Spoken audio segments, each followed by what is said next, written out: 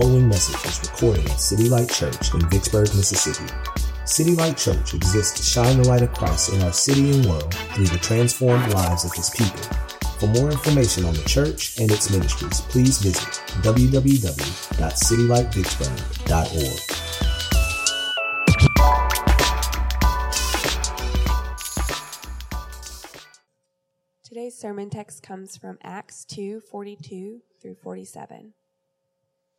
And they devoted themselves to the apostles' teaching and the fellowship, to the breaking of bread and the prayers. And awe came upon every soul, and many wonders and signs were being done through the apostles.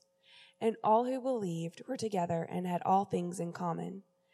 And they were selling their possessions and belongings and distributing the proceeds to all as any had need. And day by day, attending the temple together and breaking bread in their homes, they received their food with glad and generous hearts, praising God and having favor with all the people. And the Lord added to their number day by day those who were being saved. How we doing? Good. It's good to see y'all. Great to see y'all. I want to talk a little bit this morning about community. And this is our last sermon in our Love Your Neighbor series, Love Your Neighbor in Community. We've saved this sermon for last because loving your neighbor in community, I feel like, is one of the most important elements of Christian love and one of the most difficult elements in Christian love to actually live out. Especially in a hyper-individualistic culture like the one we live in, where basically everybody's doing their own thing. They're taught to do their own thing. They're taught to think about themselves and themselves first. This is really, really, really tough for this culture, this generation, and the generations that preceded it. This current generation and the generation that preceded it, as well as the generation that is following behind it. This is really, really tough for us to grasp. There's a crisis of loneliness in the world right now.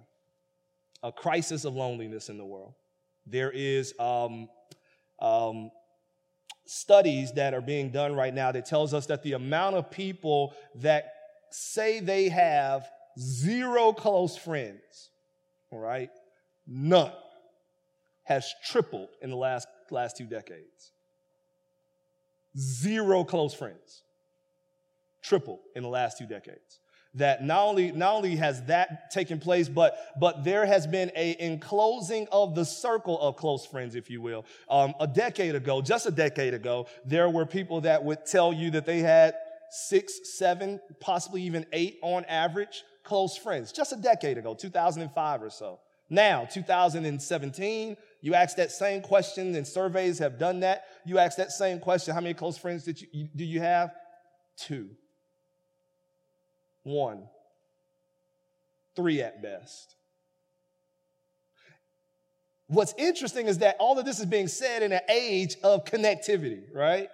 I mean, that's what Facebook promised us. That's what Twitter promised us. That's what MySpace promised us, is that now you can be connected to your friends like never before, right?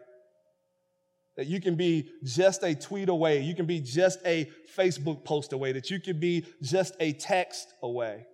But what you find is the more connected we are, the less social we actually are. That the more connected we are, the less aloof, or the more aloof we are. We're actually far more isolated now, even in the age of connectivity, than we've ever been. As a matter of fact, the Facebook former vice president of user outreach, the guy that was responsible for trying to get as many people signed up on Facebook as he possibly could, was quoted just this past month at Stanford University saying, listen, what Facebook has done to our culture is I'm ashamed of. I'm ashamed of what I had a hand in creating. The isolation that's being created, the loneliness that's being created. I'm ashamed of it. Steve Jobs, the mega billionaire who recently passed, well, not recently, but some years ago passed, he was the founder of Apple. And he was obviously the brainchild and wizard behind the iPhone, which came out roughly about 10 years ago. Steve Jobs, while we were salivating over our iPhones, would not allow his kids to be exposed to that technology. And even the current Apple CEO, I believe his name is Tim Cook, I apologize if I got his name wrong, but the current CEO of Apple just was recently quoted just maybe a week or so ago, maybe a month or so ago, saying that I would not, speaking about kids in general, obviously he doesn't have any younger kids, but he said, I would not allow my nephew a smartphone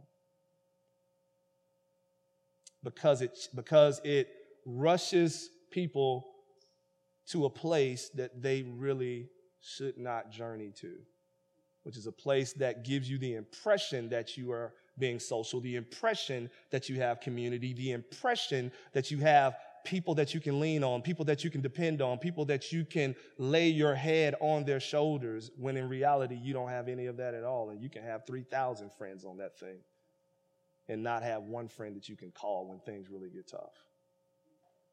So we are in an age of community, or in an age where community is lacking in significant ways. As a matter of fact, in London, there is what's been created as of recently, a minister of loneliness,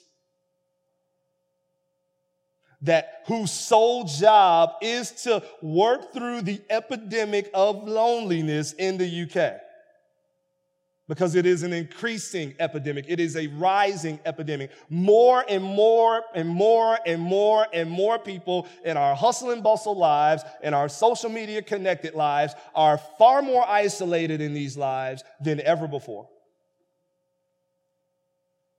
So it's with that I want to set the stage and say that we need community. We need fellowship. We need the church. And without it, great bit of scripture actually becomes non-applicable. You can't even apply a lot of the scriptures that you see without community, without family, church family, without fellowship, deep and abiding fellowship.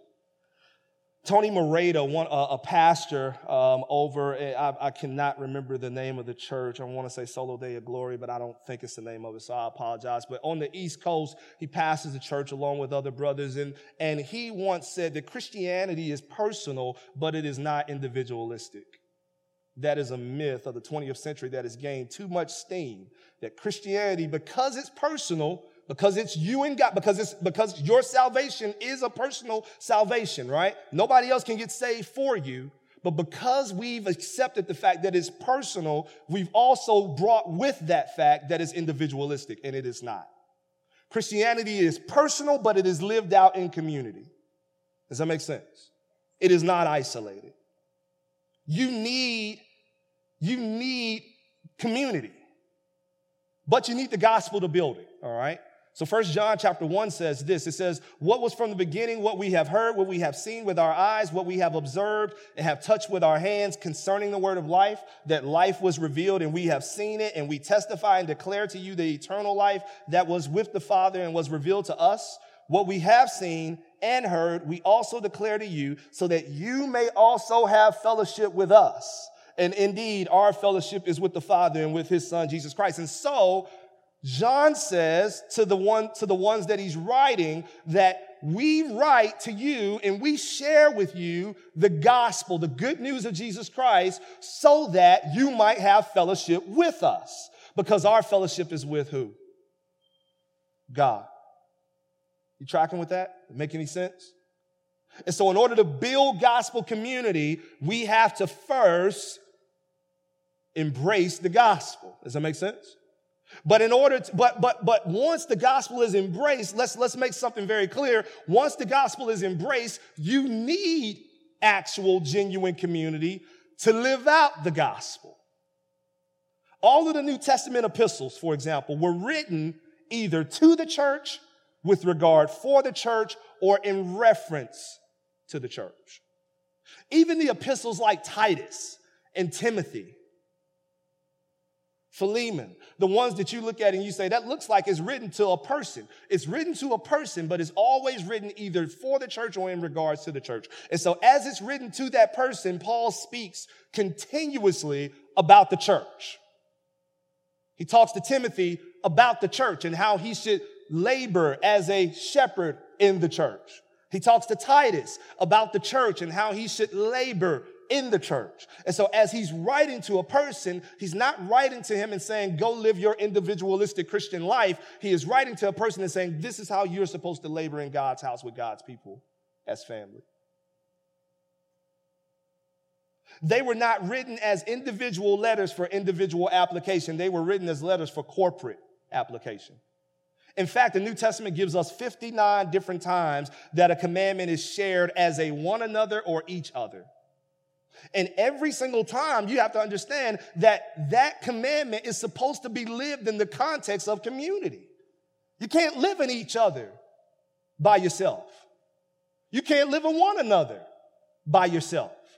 When you hear the commandment to love one another, that's one of those commandments is given at least 15 times out of that 59 times, you have to understand that requires people.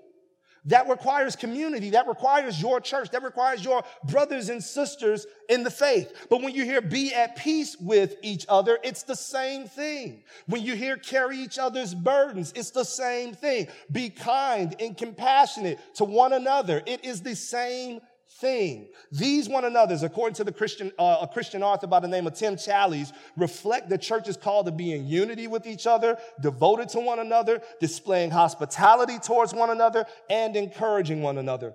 Challies continues and he says this, quote, the phrases each other and one another found so plentiful in the New Testament speak to relationship. They do not address relationship to God or a relationship to oneself. Neither do they speak to a relationship with the universal church. Rather, they address interpersonal relationships within a community of believers. End quote. The one another's aren't commanded to be individually obeyed. They can't be individually obeyed. Their commands to be simply, or their commands to only be reflected in pairs or more. Does that make sense? There are commands written to the church for the benefit and the joy of the church. There are commands written to the church for the strengthening of the church and for the witness of the church of Jesus Christ in the world and for the glory of God to be radiant through his church in the universe. Community is, here's a couple of points I want to highlight this morning. Community fellowship is one of the first things God gave his people in creation, and God gave his people in redemption. When you look at Genesis chapter 2, verse 18, it says, then the Lord God said, it is not good that man should be alone. I will make him a helper fit for him. This is the first and only portion of creation that God declares was not good. Man's isolation was not good. I've said it once, and you guys have probably heard me say it, but the way that we give harsh punishment and delve out harsh punishment is putting people in isolation. In prisons, they have community. When they really want to punish prisoners, they put them in solitary confinement and strip them of their community. There's a meta-analysis that was done where they took 70 peer-reviewed journals and they took an analysis over all of those 70 journals. And what they found and uncovered is that loneliness is literally as risky to our health as smoking 15 cigarettes a day. Jane Brody, the personal health columnist for the New York Times, wrote an article last month entitled The Surprising Effects of Loneliness on Health, in which she wrote the following, quote, for example, in 2013, I reported on research finding that loneliness can impair health by raising levels of stress hormones and inflammation, which in turn can increase the risk of heart disease, arthritis, type 2 diabetes, dementia, and even suicide attempts. Among older people who reported they felt left out, isolated, or lack compassion, the ability to perform daily activities like bathing, grooming, and preparing meals declined, and deaths increased over a 6-year study period relative to people who reported none of those feelings. Did you hear that? On many occasions, we see our older brothers and sisters who are married when they're advanced in age by years and years and years, if they lose a loved one at that time, you notice that oftentimes they die shortly thereafter, and we've labeled that, right, death by heartbreak. That's what we've labeled it. But it's a real thing. But it's actually death by loneliness as well. Losing that companionship. We were not built, never intended to be in isolation. However, before we think God was declaring that it was marriage itself that was good for man, and not a broader vision of community, you have to know two things. One is, the first thing that you have to know is that Paul tells us in 1 Corinthians chapter 7, it's better that you don't marry if you can. That if you have a gift of celibacy where you're not burning with passion and you can just concentrate and commit yourself to the ministry of God, then go do it. Don't get married. So marriage is not ultimate in Paul's eyes, and neither is marriage ultimate in Jesus' eyes, because Jesus says that in heaven that there will be no marrying. Matthew chapter 22. When a Sadducee who doesn't believe in the resurrection comes to him and says, hey, if you got 7 wives, or if a wife has 7 husbands because all of her husbands have died and she's married one after the other, which husband is going to be hers in heaven? And he says there won't be marrying in heaven, so she won't have one.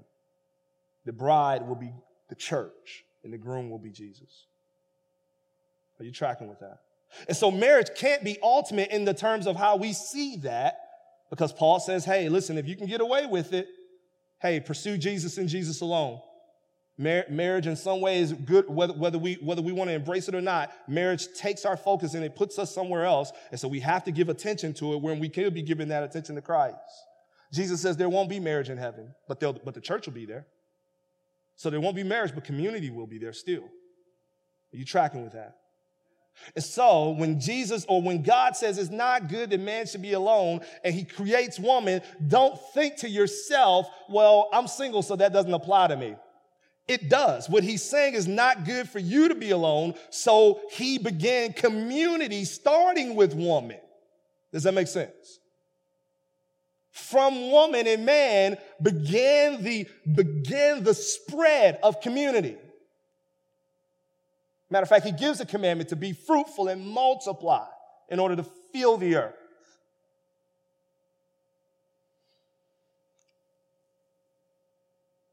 Let's get back to the original point, though, that community is not just a work of creation, but I said community is a work of redemption as well. So on the day that we see the first church launched into history, Acts chapter 2, Peter ignites this movement with the preached word, right? Acts chapter 2, if you've ever read the book of Acts, if you've ever read chapter 2, what happens is Peter, the Spirit of God falls down. It's called the day of Pentecost. The Spirit of God falls down on the day of Pentecost and baptizes the believers who were waiting and praying and awaiting his presence and awaiting his arrival with the Holy Spirit, and they begin to speak in other languages, all right? The people that were there just watching and gathering, that were all gathered for the day of Pentecost, are observing this, and they're saying, what does this mean? What is going on? Because I'm from this place, and he's speaking my language, and wait a minute, I'm from this place, and she's speaking my language, but I know that all of these people are Galileans, so what's going on here? And then Peter begins to share what's going on, and during that sharing, he begins to preach the gospel. And when he preaches the gospel, the Bible says that men and women are saved. 3,000 people are saved. And when those 3,000 people are saved, literally, the next verse says, and they devoted themselves to the apostles' teaching and the fellowship, to the breaking of bread, which some people believe you actually should strip that comma out. In other words, fellowship through the breaking of bread, fellowship through prayer, praying together, eating together. Does that make sense? So in other words, some people say there's really 2 things that they devoted themselves to: the teaching and fellowshipping together. Through prayer, breaking of bread, being in one another's space, community. Does that make sense? Literally, after the souls are added, that's the next thing Luke decides to write about. Because what Luke is showing us, he's trying to give us a picture of what this movement looks like when it's healthy. You tracking with that? What it looks like when God is moving in the midst of it. And what it looks like is teaching that we're being devoted to and committed to, right? And community and fellowship that we are being devoted to and committed to. Now, the word fellowship there is a Greek word, koinonia. Koinonia. What does that mean? It is the ideal of participation. It's the ideal of communion. It's the ideal of koinonia is a word used to describe not just sharing of substance, but koinonia is a word to describe literally sharing life itself. You tracking with that? It is a powerful, powerful tool that God deploys in his church for his glory. Koinonia, fellowship, the sharing of life. And this passage alone gives us a few ways in which this power was on full display in the early church. In one way, we look at verse 43, and it says, because of their devotion to teaching and because of their devotion to fellowship, awe came upon every soul. And many wonders and signs were being done through the apostles. Deep fellowship, deep sharing of life facilitates an increasing awe on the soul because Christian community keeps the soul's eyes on Jesus. Christian fellowship keeps the soul's eyes fixed on Jesus. We have the privilege of sharing all of our gifts with each other and reaping the benefits of those gifts. We have the privilege of encouraging and exhorting one another. We have the privilege of sharing our insights as we read the scripture and as you read the scripture and as I read the scripture. We all can share those insights together. And in so doing, we are keeping our eyes, our collective eyes fixed and focused on God. John Piper tells a story of a young lady who had confessed to the elders that she was suicidal and suffering from deep and dark depression, and that she was in such a dark place that she had even contemplated most recently, at the time she was telling that story and sharing that testimony, she had contemplated recently suicide. And so John Piper, along with a friend of his by the name of Tom Steller, I believe Tom Steller was an elder at the church at the time, they said to the sister, if you have that thought again, if you have those deep and dark thoughts that would drive you to want to take your life, you call us no matter what time it is in the middle of the night. And so it happened. There was one particular time that she was having those deep and dark thoughts, suicidal thoughts. She reached out to Pastor Piper. She called him and said, I'm in that moment. I'm having that moment. He said, I'm calling Tom and we'll meet you at the church.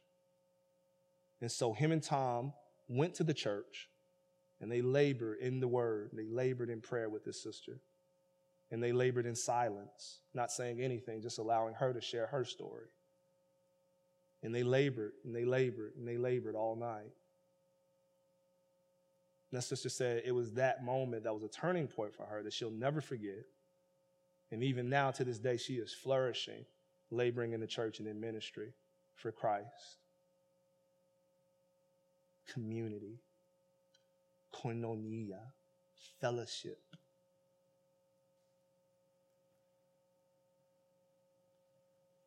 Hebrews chapter 3, verse 12, it says, take care, brothers, lest there be in any of you an evil, unbelieving heart leading you to fall away from the living God. It continues in verse 13. Listen, but exhort one another every day, as long as it is called today, that none of you may be hardened by the deceitfulness of sin. Did you hear that? For we have come to share in Christ if indeed we hold our original confidence firm to the end. So we share in Christ, and because we share in Christ, Christ calls us to share our lives with each other through exhortation daily. And he says through that daily exhortation, we are holding off hardness that the deceitfulness of sin can bring to our hearts and our souls. There are many enemies of your soul trying to wage war against you and conspiring against you. Evil, unbelief, the trickiness of sin, all those things that causes you to see good in sin that simply isn't there, right? But God doesn't call you to an island to wage war by yourself in these matters. He calls you to a community. He says in verse 13, instead of staying on your island waging war in these matters, he says, exhort one another every day, as long as it's called today. Meaning that till the end of time, till Jesus calls you home, exhort each other daily. That none of you may be hardened by the deceitfulness of sin. Listen to this, and let this sink in to your soul this morning. Your soul needs exhorting and encouragement practically every day to preserve it and conserve it from evil. Otherwise, why would he say it? You tracking with that? You think you can just kind of hang out on your island for 1 week, 2 weeks, 3 weeks, 4 weeks, 3 months, 4 months and be okay? That's not how it works. You have adversaries. First, adversaries that are external to you in Satan and external to you in the world and the gravitational pulling away from God that the world oftentimes does. But you have enemies and adversaries on the inside of you in the shape of your own sinful flesh. And they are both at work to isolate you. And they are both at work to pull you away from the routine of fellowship. And they are both at work to ensure that you don't receive the constant exhortation that you need. And in so doing that, and succeeding in that, they will destroy you.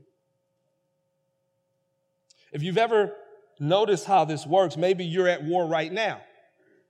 Maybe some of you are at war right now in this way, but you've seen this before. I would imagine that all of us have been here before. That the enemy slows you down with subtle distractions in the rhythms of spiritual fellowship and communion.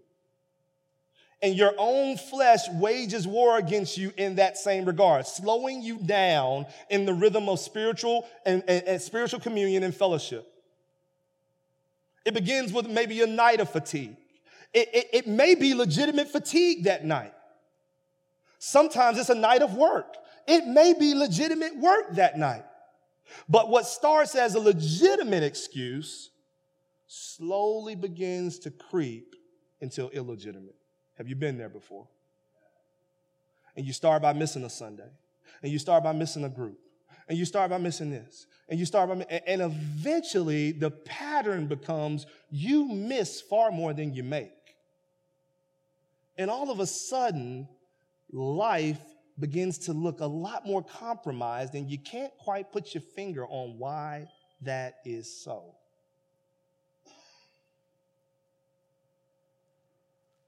And it comes so honestly, right? It comes so honestly and so innocently. Your flesh wages war in your soul by whispering to you, this is exactly what you need, this rest. Don't you feel rested now that you've had this time? Man, you should take more time off like this. This is exactly what you need. You need rest. You can listen to the sermon at home. Those people cook terrible food. Why do you want to even go there and eat at that missional community? You can grab a burger on the way home and be just fine and read that book by yourself, and there is no harm in it whatsoever. Why should you even go back? Man, that's an hour and a half. You can be resting, getting ready for work. Have you ever noticed that never applies to work? That after a little while of rest, you're like, man, I got to get back to work. Right? It never applies to work. Nobody's ever sitting back, feet up. Man, you know what? Took a day off. Might as well take 5. Let's just kick back and rest. This feels really, really good. Who needs this? Right? Who needs work? Let's just stay at home. You know why? Because you tell yourself, I have to work. Why? Because I need money to survive. You know why you don't tell yourself this? Because in your soul, you don't believe you need it to survive. You don't believe you need it. And so this is why you say, all right, whatever. Get there when I get there. 2 weeks, 3 weeks, 4 weeks. Who's counting, right? Nobody paying me a check. You tracking with that? But this is not so according to Scripture. It says to exhort one another daily in order that you do not grow hardened by the deceitfulness of sin.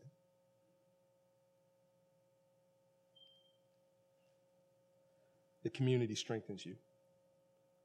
But not only does it strengthen you, but it also brings you joy. In verse 44, it says, and all who believed and were together had all things in common, and they were selling their possessions and distributing the proceeds to all as they had need. And and it continues, and day by day, attending the temple together, breaking bread in their homes, they received their food with glad and generous hearts, praising God, having favor with all people.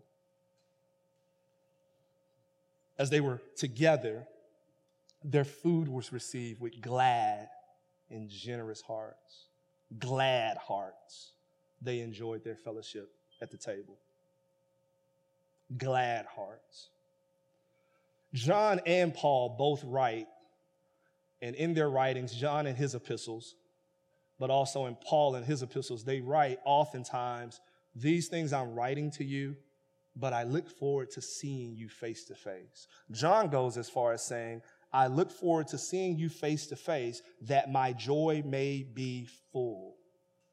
So in other words, I'm writing and I'm getting some encouragement in you writing, and I'm reading everything that God is doing in your life, and that's encouraging to me. But when I get together with you, that's when fullness of joy happens. When I sit at the table, when I fellowship, that's when I get what I need, even when I don't realize I need it. Are you tracking with that? So yeah, I'm good with tweeting you. I'm good with texting you. I'm good with, checking on you in Facebook Messenger, on posts and all that good stuff. But when I get together with you, then my joy is full. Your book actually talks about this, 12 ways your phone is changing you. And they asked a psychologist, why do you believe that's the case? And the psychologist says, because you cannot communicate personality through Facebook, Twitter, social media, text. You can't, there's things that go missing that God has gifted us to be able to God has gifted us to be able to give and receive and find joy and strength in. And they can't be shared over a wire. They have to be shared face to face. You tracking with that? And so in this community, they find that their joy is full. In this community, they find that they are glad as they receive their food, that their generosity is being boosted in this community. They are attending the temple. It means they're worshiping together. They are breaking bread together, eating, dining together, and they're doing so day by day, Scripture says. In other words, again, that message to exhort one another day by day, they're eating together, they're worshiping together, day by day.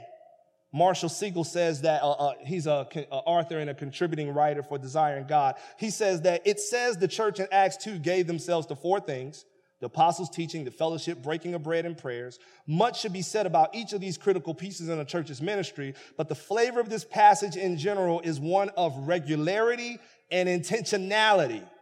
These disciples developed regular rhythms of living together in Jesus and for Jesus. It wasn't a 2-hour routine reserved for one morning per week. It was a week-long effort to keep each other in the faith. Listen, a week-long effort to keep each other in the faith and to be a winsome witness for the world around them.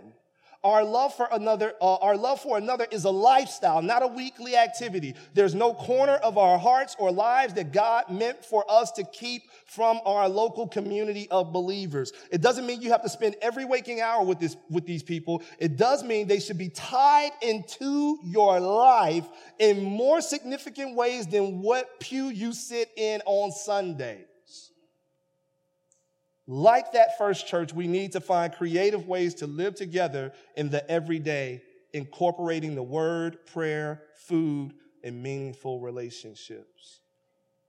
Our big God calls us to live together in the everyday, because that's where he is, and that's often where he works, end quote.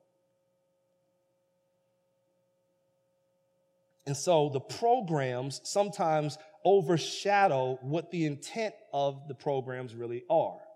The programs of groups, all right? The programs of missional community. Let me share my heart in terms of what we're trying to accomplish with missional communities. We are not trying to just give you another day and another hour just to fill your calendar up and fill your schedule up with days and hours. We're trying to facilitate exactly what you just heard. So what we're hoping that happens in worship and in missional community and in DNA and those elements is not that you say, oh man, I got to go missional community, spend that hour with those guys over there. But actually it launches you into fellowship with each other so that you spend time praying for one another during the week, that you spend time calling each other up during the week and say, hey man, you want to grab lunch? Or you spend time thinking about each other. Or when there's an opportunity to go somewhere, you say, hey, I'm going to call my MC up and see if we all can go. What we're trying to launch is the opportunity for us to be community, not just another meeting. Does that make sense?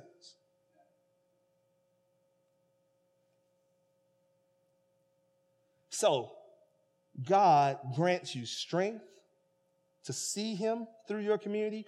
God grants you joy to enjoy him through your community. So here's a question for you. Why don't we do it? Why are we so adverse to it? Why do we run so far from it? Why do we avoid the joy and the strength that community brings us for cheap substitutes? Facebook, texting, social media, Twitter, Netflix binging, sports watching. Why do we retreat into our corners when God is telling us that joy is here and that strength is here? I'll tell you why. It's because we can't control these things. We can't control people. We can control those other things. Even Facebook, I can control it, right? Share what I want to share. Read what I want to read.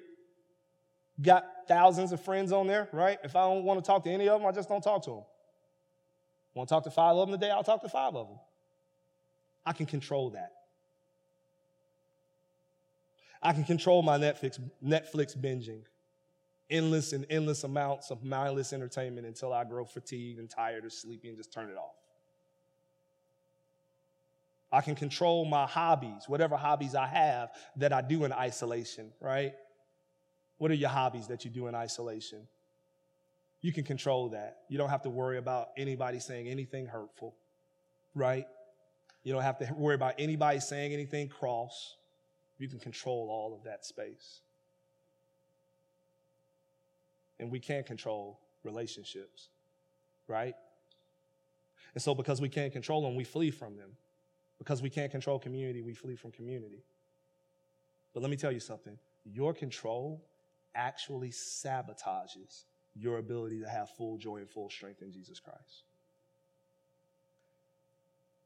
Your need for control sabotages your opportunity to have full joy and full strength in Jesus. Because he built the community to give you that.